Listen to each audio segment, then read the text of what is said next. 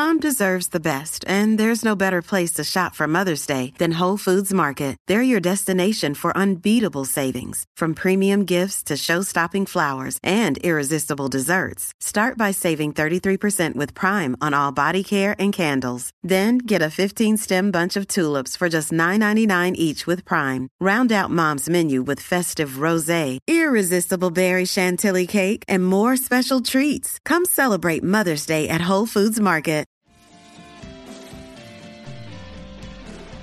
Yo, what's up, guys? You like our podcast? You want to make your own? You have all the power, all the resources you need to make your own podcast. That's right. If you haven't heard about Anchor by Spotify, let me give you a rundown. Basically, it's the easiest way to make a podcast with everything you need all in one place, and here's how it works. Anchor lets you record and edit podcasts right from your phone or your computer, so no matter what your setup is like, you can start creating today. Then you can distribute your podcast to the most popular listening platforms, including Spotify, with a single tap. Anchor is also the only place you can publish video podcasts to Spotify, which is super important. With Anchor, creators can earn money in a variety of ways, including ads and podcast subscriptions. That's right. And best of all, Anchor is totally free. So download the Anchor app or go to anchor.fm to get started. That is anchor.fm to get started. It's what we use. We get a little kickback from it, and we appreciate it. So if you guys want your own podcast, go to anchor.fm to get started. Peace.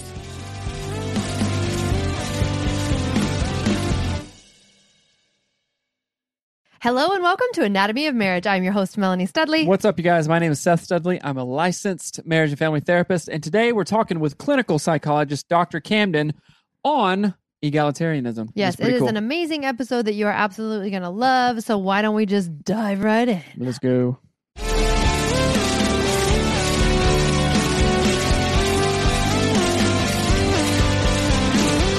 Since we're talking to Dr. Camden today, we're going to talk more about psychology and therapy and how it benefits you. What's up? Licensed marriage and family therapist here, Seth Studley.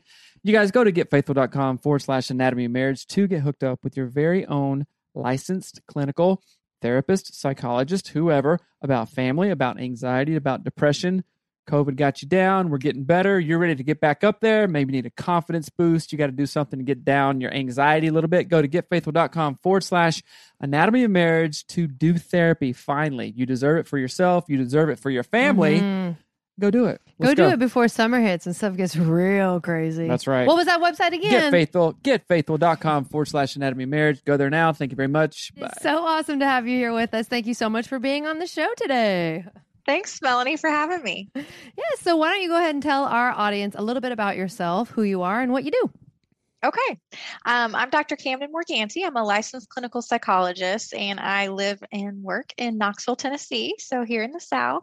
I'm in private practice as a therapist a few days a week, and then I also write, speak, and teach the other days a week. So I teach college classes online in psychology, and then I write and speak mostly about gender equality and purity culture. So I think that's what we'll be talking about today. Awesome. And I have a husband of 5 years, and we have a 2.5-year-old daughter.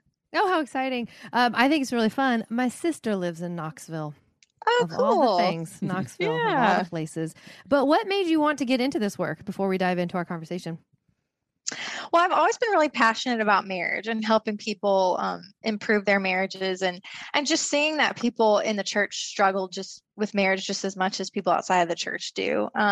So I went to grad school to get my doctorate in psychology right out of undergrad. Like I went straight through, and that was my focus was marriage. And so I did my dissertation on couples therapy and worked with couples the whole time I was single. So I was single. Yeah. During that whole time I was studying about marriage and working with couples. And that's part of my purity culture story that we'll get into later too, that I was single for a really long time. Yeah. And then after I graduated, I got licensed and was working as a psychologist. And then I met my husband and we got married when we were 30.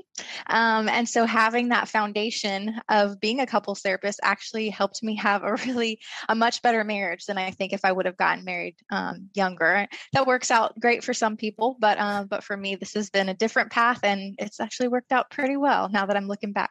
Yeah. I'm not sure it does work out great for some people. Well, you had all the head knowledge, right? But now you're learning the heart knowledge. Right. And for us, I'm also a licensed marriage and family therapist out here in Seattle. And yeah, I was going through grad school and all that stuff. And we had already been married, I think probably, No, I don't know, we a got couple of married years, when right? I had just turned 21. Yeah, we were pretty young too. And then Mhm. grad school, and it was just kind of crazy. I really like talking to other therapists and psychologists. And one of the questions that I'm really interested in, just kind of a side note, because I guess I'm a psych nerd, I guess, like you are, like we all are.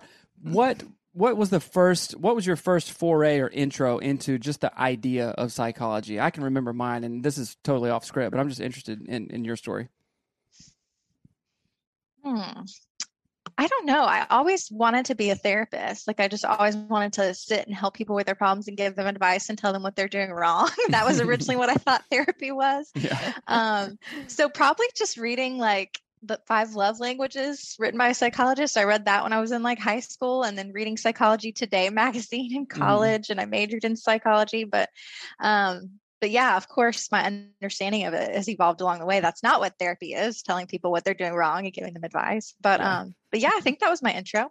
Nice. Okay. That's very cool. Cool. So today we wanted to talk about egalitarianism, which I am super stoked because we've never really talked about it on our show explicitly. I feel like I talk about it a lot, but I've never really like used that heading, title, or whatever. Mhm. So tell me sort of like why egalitarianism, what your thing is with it, and just jam with that for a minute. Okay, so yeah, egalitarianism is the belief or the philosophy that men and women are equal in value and equal in role. And so it contrasts with complementarianism, which is the belief that men and women are equal in value, but not in role, that they have different roles, particularly in marriage and the church. So my intro into this was in college. I was in a psychology of women class with a female psychology professor who was talking about, what do you guys think of when you think of feminism? And we came up with this just list of, all the stereotypes of they're man bashers and they don't shave and they burn their bras and just, all those things. And then she really flipped it and said, feminism is just the belief that men and women are equal and deserve equal opportunities. And so that opened in my mind to the possibilities of being a Christian and a feminist, because this was also, I was at a Christian college, this was a Christian professor, and realizing that those two things can be consistent. They don't have to be opposed to each other. So that started me on a journey of learning more about Christian feminism or egalitarianism. Sometimes you'll hear it referred to as either one. Sometimes you'll hear it referred to as evangelical feminism. And so I studied that quite a bit in grad school too, and did some just research and papers on it, and presented on it, and just really delved into it, and just wholeheartedly embraced it. And so embraced the title of Christian feminist and egalitarian. And now I write for Christians for Biblical Equality, which is a large egalitarian organization. And I write for their blog and talk about it on podcasts like I am today. So I'm a big proponent of this belief. I love it. So when you talk about this sort of Christian feminism, that kind of stuff, what, like you just said, the big list of like they're hairy, they burn their bras, they're man haters. Like what other stuff do you like? Not what am I trying to say? Like myths or backlash, or what do you hear mostly when you talk about these things to new people who are new to this idea? I think the biggest misconception is that you're man haters, or that you devalue men in order to value women. And that's really not the case. It's about valuing men and women equally. And it actually creates more opportunities for men to be equal partners in the home and in the church and in the workplace than I think complementarianism does. Because in that belief system, women are more thought to be in charge of the home and parenting, and that's more their role. And so men kind of take a backseat on that role so that they can be leaders in the workplace and in the church, and women take a backseat in those areas usually. So I actually think egalitarianism can do a lot of good for men too, because it breaks down gender stereotypes that are harmful for both men and women. And it allows us to just be who we are and not have to fit into these prescribed gender roles that maybe don't fit our personalities or our gifting or temperament. And so that's something that I found in my marriage that just works nicely, is that the traditional gender roles just don't fit me and my husband's temperaments and our interests and things. So we would be pretty miserable if we tried to fit ourselves into those roles, and instead giving us the freedom to be equal partners. It gives us just a lot more freedom. Right. Tell me more. I would love to know more about what that looks like in your marriage and how it gives you more freedom and how it helps you to not be miserable. Yeah. Well, it's been awesome in my marriage, honestly. And my husband says the same thing. When we were dating, I brought up this topic of gender roles and what he thought, because, I was just kind of trying to get a feel for where he was at with that. Because we live in the South and, it's pretty traditional and conservative down here. And so he kind of had the traditional belief of gender roles, but didn't really know much about it, hadn't really thought much about it. And so when I presented some of what I had learned and what I had thought about it, he was really open to that perspective and really saw how this could be beneficial for both of us, and not just me, but also for him. And so he's really fully on board with it now, and he likes to tell people we have non-traditional gender roles and we're equal partners and we're team, and just those are some of the terminology we use. And so it mostly affects our parenting quite a bit now that we're parents. It affects our decision making, and it affects our division of responsibilities in the house in particular. Yeah. Oh, talk more about all of those. Yeah. I just want to hear all of it. Yeah. So as far as our division of responsibilities, so a complementarian structure would look more traditional, where the husband was likely working full time. The wife might stay at home, or she might work, just depending on their financials, and what works for them. But generally, his career is prioritized. He's the main provider. He's the main breadwinner.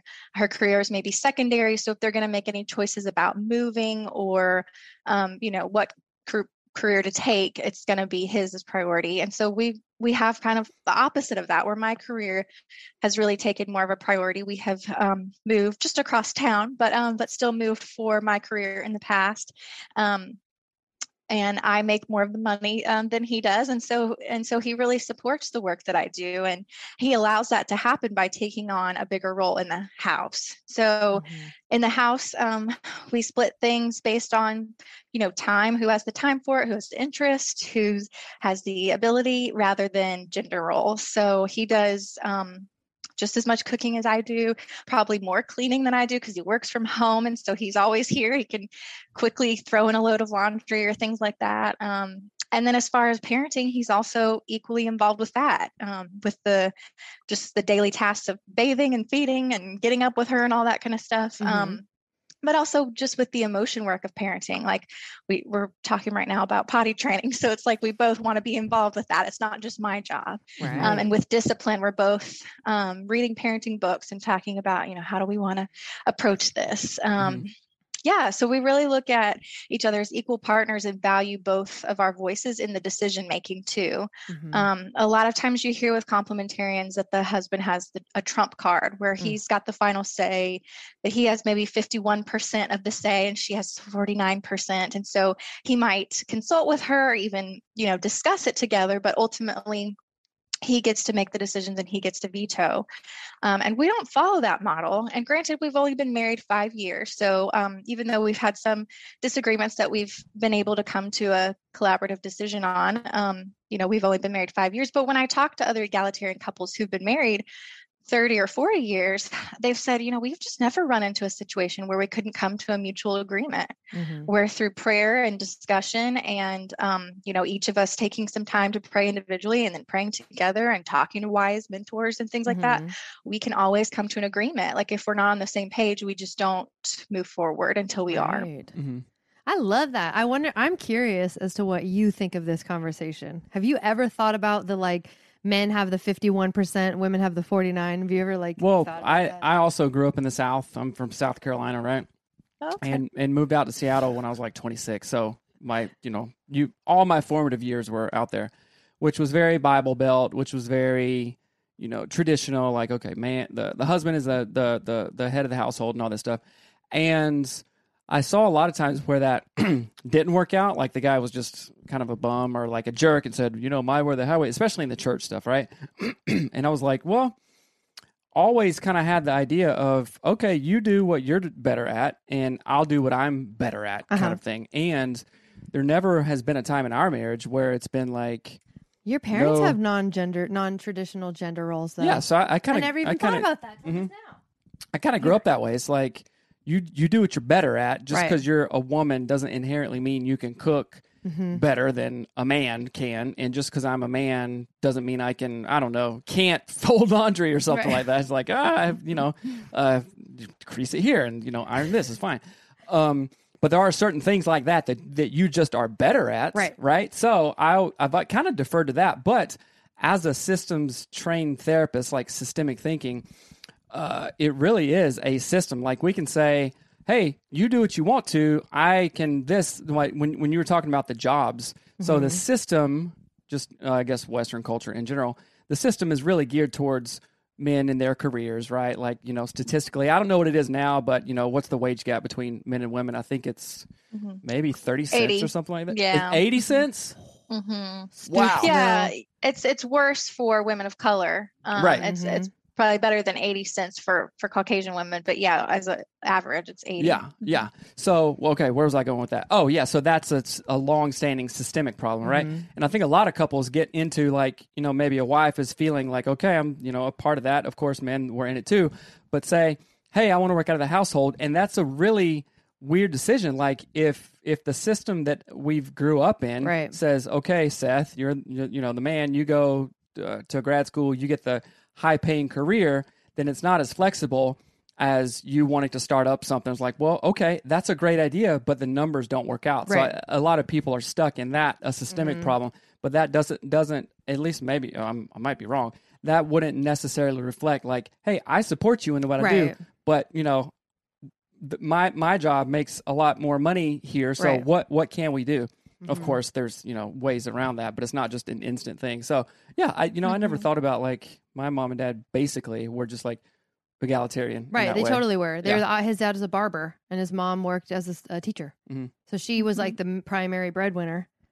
And your dad did they hair. switched back and forth actually. So yeah. Yeah. And I think it's this mindset that we're equal partners is what's the most important. Like we don't focus on who makes more money or who does more in the house. And we both contribute in different ways. And it's not always 50-50. It's not always perfectly even. But we both contribute in ways that are for the best of our family. And that's what we do is prioritize like what's best for our family over, what's best for each of us as individuals. And so that's where the career decisions we've made come in, and then also some of the parenting decisions. Like my husband actually took parental leave after we had our daughter. He's fortunate that he's at a company that offers paid parental leave, which is again a structural issue, like you were talking about, Seth, that keeps a lot of parents from being able to take the leave that they want. But he got some paid leave, and then he took additional unpaid leave so that he could stay home with her after I went back to work. So he stayed home by himself with her for 4 weeks because I had to go back pretty quickly. So, and that just spoke volumes to me about how he prioritized our family over his job and how much of an equal partner he wanted to be. And just, it set us up like on the right foot as far as being equals in parenting, because he was building this bond with her, taking care of her by himself, and really supporting me and making my life easier as I went back to work during my, early postpartum weeks. So. I love that so much. And I think what a benefit it is. It sounds weird to say this, but like, even when you said the sentence, he was taking care of her by himself, like that sentence alone to a lot of moms are like, what? Because they look at the role their husband plays when the mother is not present as, well, he's watching the kids, not he is their father. Yeah, it's he's babysitting, right? And so just the shift that requires from your husband as well as you to be like, I'm not going to act like my husband can't do this just because he's a man. That would be dumb, right? And then same for him to say, I'm not going to act like I don't know how to do this because I'm a man. That would be dumb. But that shift, I feel like generationally has such a positive impact for your children, for the people that they're around. And I just think that this should be, I wish that this was something more prevalent, it is becoming more prevalent, but I would love to know if you've had experience with what men say when they are introduced to this idea. Because I think most women kind of wish that this is how the world worked from my experience. I could be wrong. Some ladies probably don't care or think about it. But for most women that I know, they go, yeah, I really wish it was more egalitarian. I would love that. That would kind of fill my bucket or whatever. But I feel like a lot of men, this is generally speaking, look at that and kind of scoff? Like, what's your take on that? Like how men perceive it? Well, I would first say that I think some women do have objections to this too. Mm-hmm.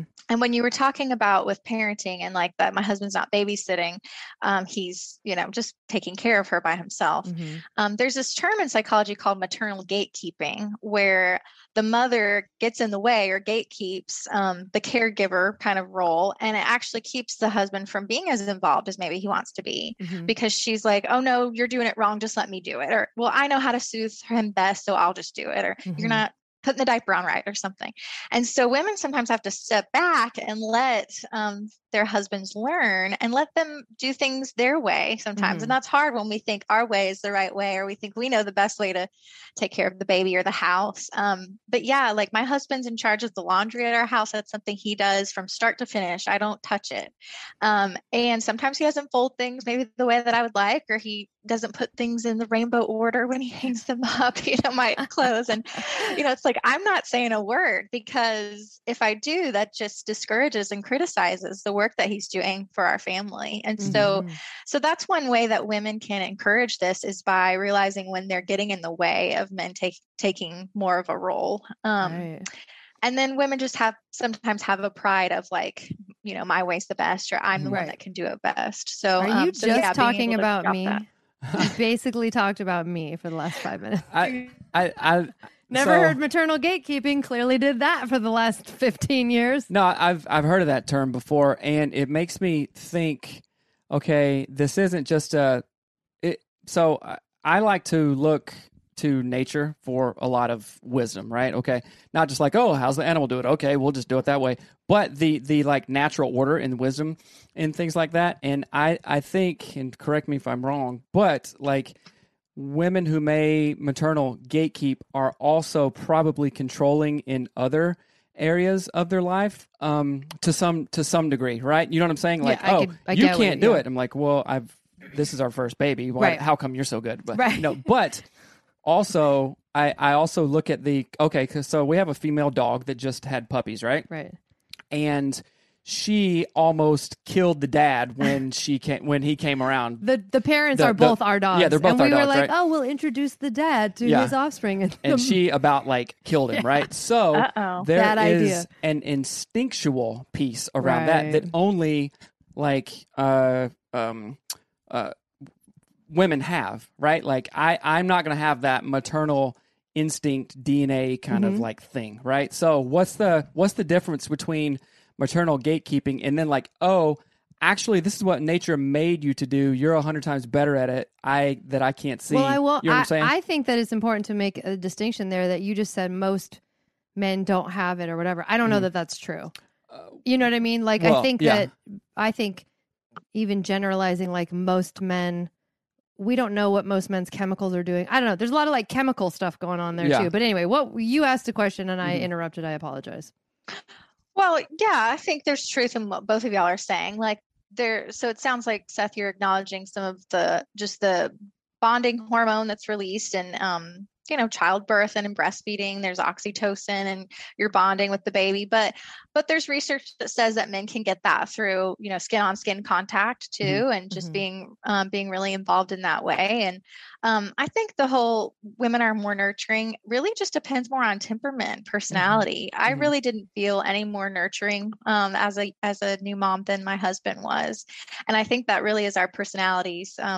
I'm just a little more task oriented, probably like control and things like that, like y'all were saying. And he's just more warm and kind of in the moment. And so he was able to bond with her probably more easily than I was actually, even though I gave birth to her. So, but he was there every step of the way. So yeah, so it might just depend more on the person. Right. And I think family of origin too. Like your family's not super... Yeah. Family of origin and attachment styles too. Right. Like I think there's so many with. layers to it. But I think what the real, I don't know, damage is not the right word, but we do a disservice to men by assuming by nature that they're not more loving or nurturing or whatever, because then we kind of box them. We don't we box them in. And we potentially stop them from sort of living their best selves, which might be more nurturing to their little ones or being a stay-at-home father or whatever. So from the practical side of things, like what would you say if there's a wife listening to this podcast or a husband listening to this podcast and it really piques their interest and they go, whoa, I want to learn more about egalitarianism or whatever they call it and whatever title they give it, and I'm interested in this, like what are the next steps? What would you recommend that they do, read, all of that stuff? Mm-hmm. Well, I have several articles on my blog, so I always direct people there. But CBE, Christians for Biblical Equality, that I mentioned writing for, is another great organization. They get into more of the theology of egalitarianism for people who are concerned about that or who want to learn more about that. There's a new book out called The Making of Biblical Womanhood by Beth Allison Barr. That's a really good read. It's more historical, looking at how women's roles have changed over time in history and how women have been kept from leadership in the church. So that would be more of the church side of things. But really a term that I would leave people with is the term mutual submission. And I think that'll cut through a lot of the objections to this that people might have.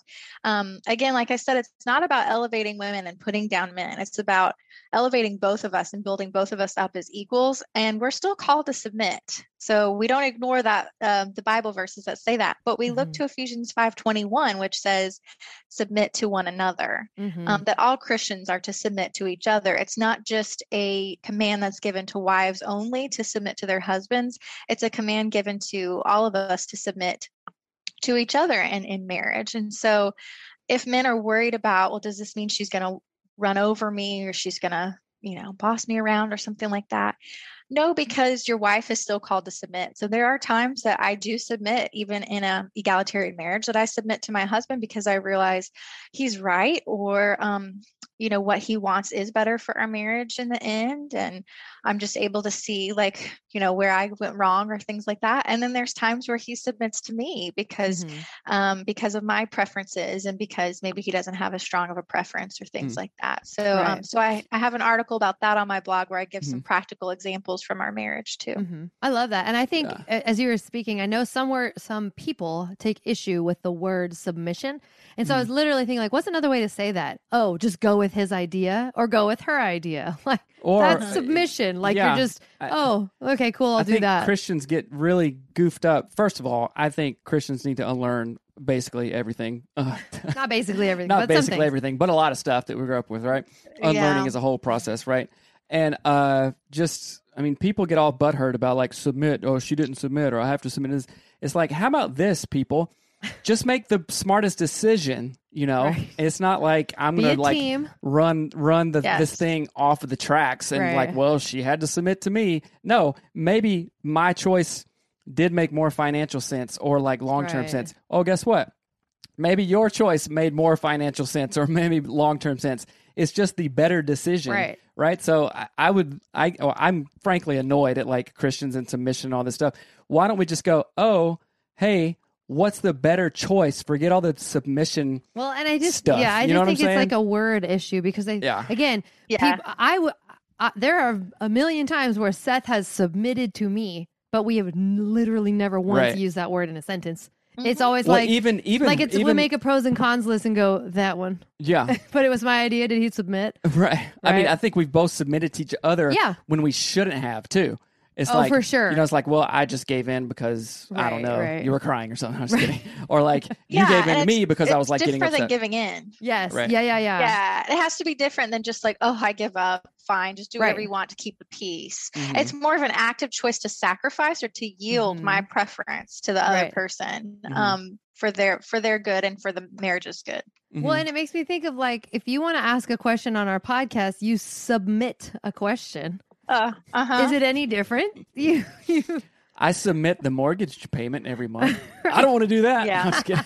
I just think it's interesting, and I love this idea. I love this topic, and I think it's going to be really helpful for a lot of our listeners because, again, we sort of practice this concept in our marriage. We've never really talked about it in that way. We talk about feminism and equality and stuff like that. We talk about these things, but we never have really talked about egalitarianism in that particular light and sort of laid it out. Because even in our own marriage, Seth is a much better cook than I am. by decades and eons and galacticness. I don't cook well Light at all. years. I can make a salad and a mean oatmeal, but I can't make fried chicken. Right. I can't make anything else. And so he does all the cooking. I do the cleaning Yeah. because I'm controlling and I feel like I'm better at it. I'm not. I'm just controlling. But I think it's important to have these conversations and to create a space where the conversation is not threatening. To like really say, we're just leaning into the best versions of ourselves as people. Like, what are we good at as a human? And then also in that, and I think this is sort of more speaking to men, but maybe not necessarily. I guess it's not necessarily just speaking to men, but to allow people to be their best selves, which for some women, that's not a stay-at-home mom. Like, Yes. not your best self, right? So, Yeah. yeah. I So it appreciate- allows both of us to flourish and flourish in our gifts and in our callings. And I don't feel restricted to the home or to just motherhood because of my gender. My my husband and I both like allow each other to flourish in all of the roles that we're in. I love that. So something that you said just sparked this idea. What if there is because you said, I don't feel I'm just restricted to the home and motherhood. I cannot tell you how many of my coaching clients are like, I'm not just a mom, right? I'm not just a stay-at-home mom. I have these dreams, I have these aspirations, and I feel like I'm stuck. So what would you say specifically to the stay-at-home moms who are listening to this podcast, like ready to tear their blouse with, right? They're about ready to like tear their garments. Tear like their garments. What would you say is sort of their first step? Like visiting your website is great and all of that, but like what would be like a tangible the next kind of go get it ladies thing? Well, I certainly don't want to diminish the role of stay-at-home moms either, because whenever I speak about this, people are like, well, do you think we shouldn't be stay-at-home moms? And it's like, if that's what God's called you to do, and that's, that's what you feel is flourishing for you, and that's what's best for your family, then I support that as long as it's your choice. Right. As long as you didn't feel forced into that role. So for those women, I would think, what are your dreams? You don't have to put your dreams on hold because you're a mom. And I know that that's hard when I have a little one and, money and time is finite and things like that.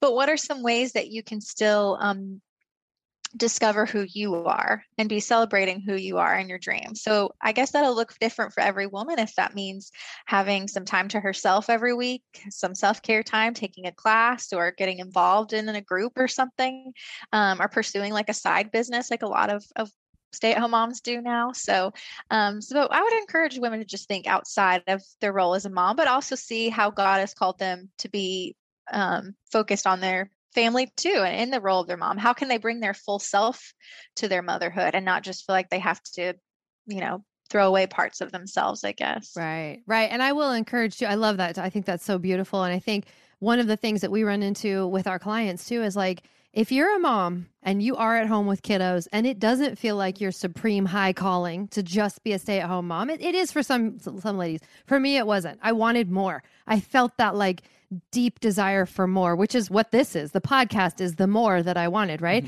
And when if I stayed small, if I stayed stuck and thought, well, I can't because I'm just a mom, I can't because I'm whatever, I would be miserable. Like that did for years make me miserable to think all I could do was cap out at just being a mom. So I really encourage you, wives and husbands, if your wife is sort of talking to you about this idea, that she does need to be fed from other things and following her interests and chasing her desires and building the side job or having the whatever. And when she's fed, she shows up better for your marriage. That's the way, she shows up better as a person as she shows up better as a mom. So I don't know, that's just something that kind of struck me as you were saying that. And okay, as we wrap up, so we're going to do another episode right after this. We're going to talk to you about sexual shame and all of that stuff. So I'm excited about that. But before we do that, tell me where people can find you and then we'll hop back on.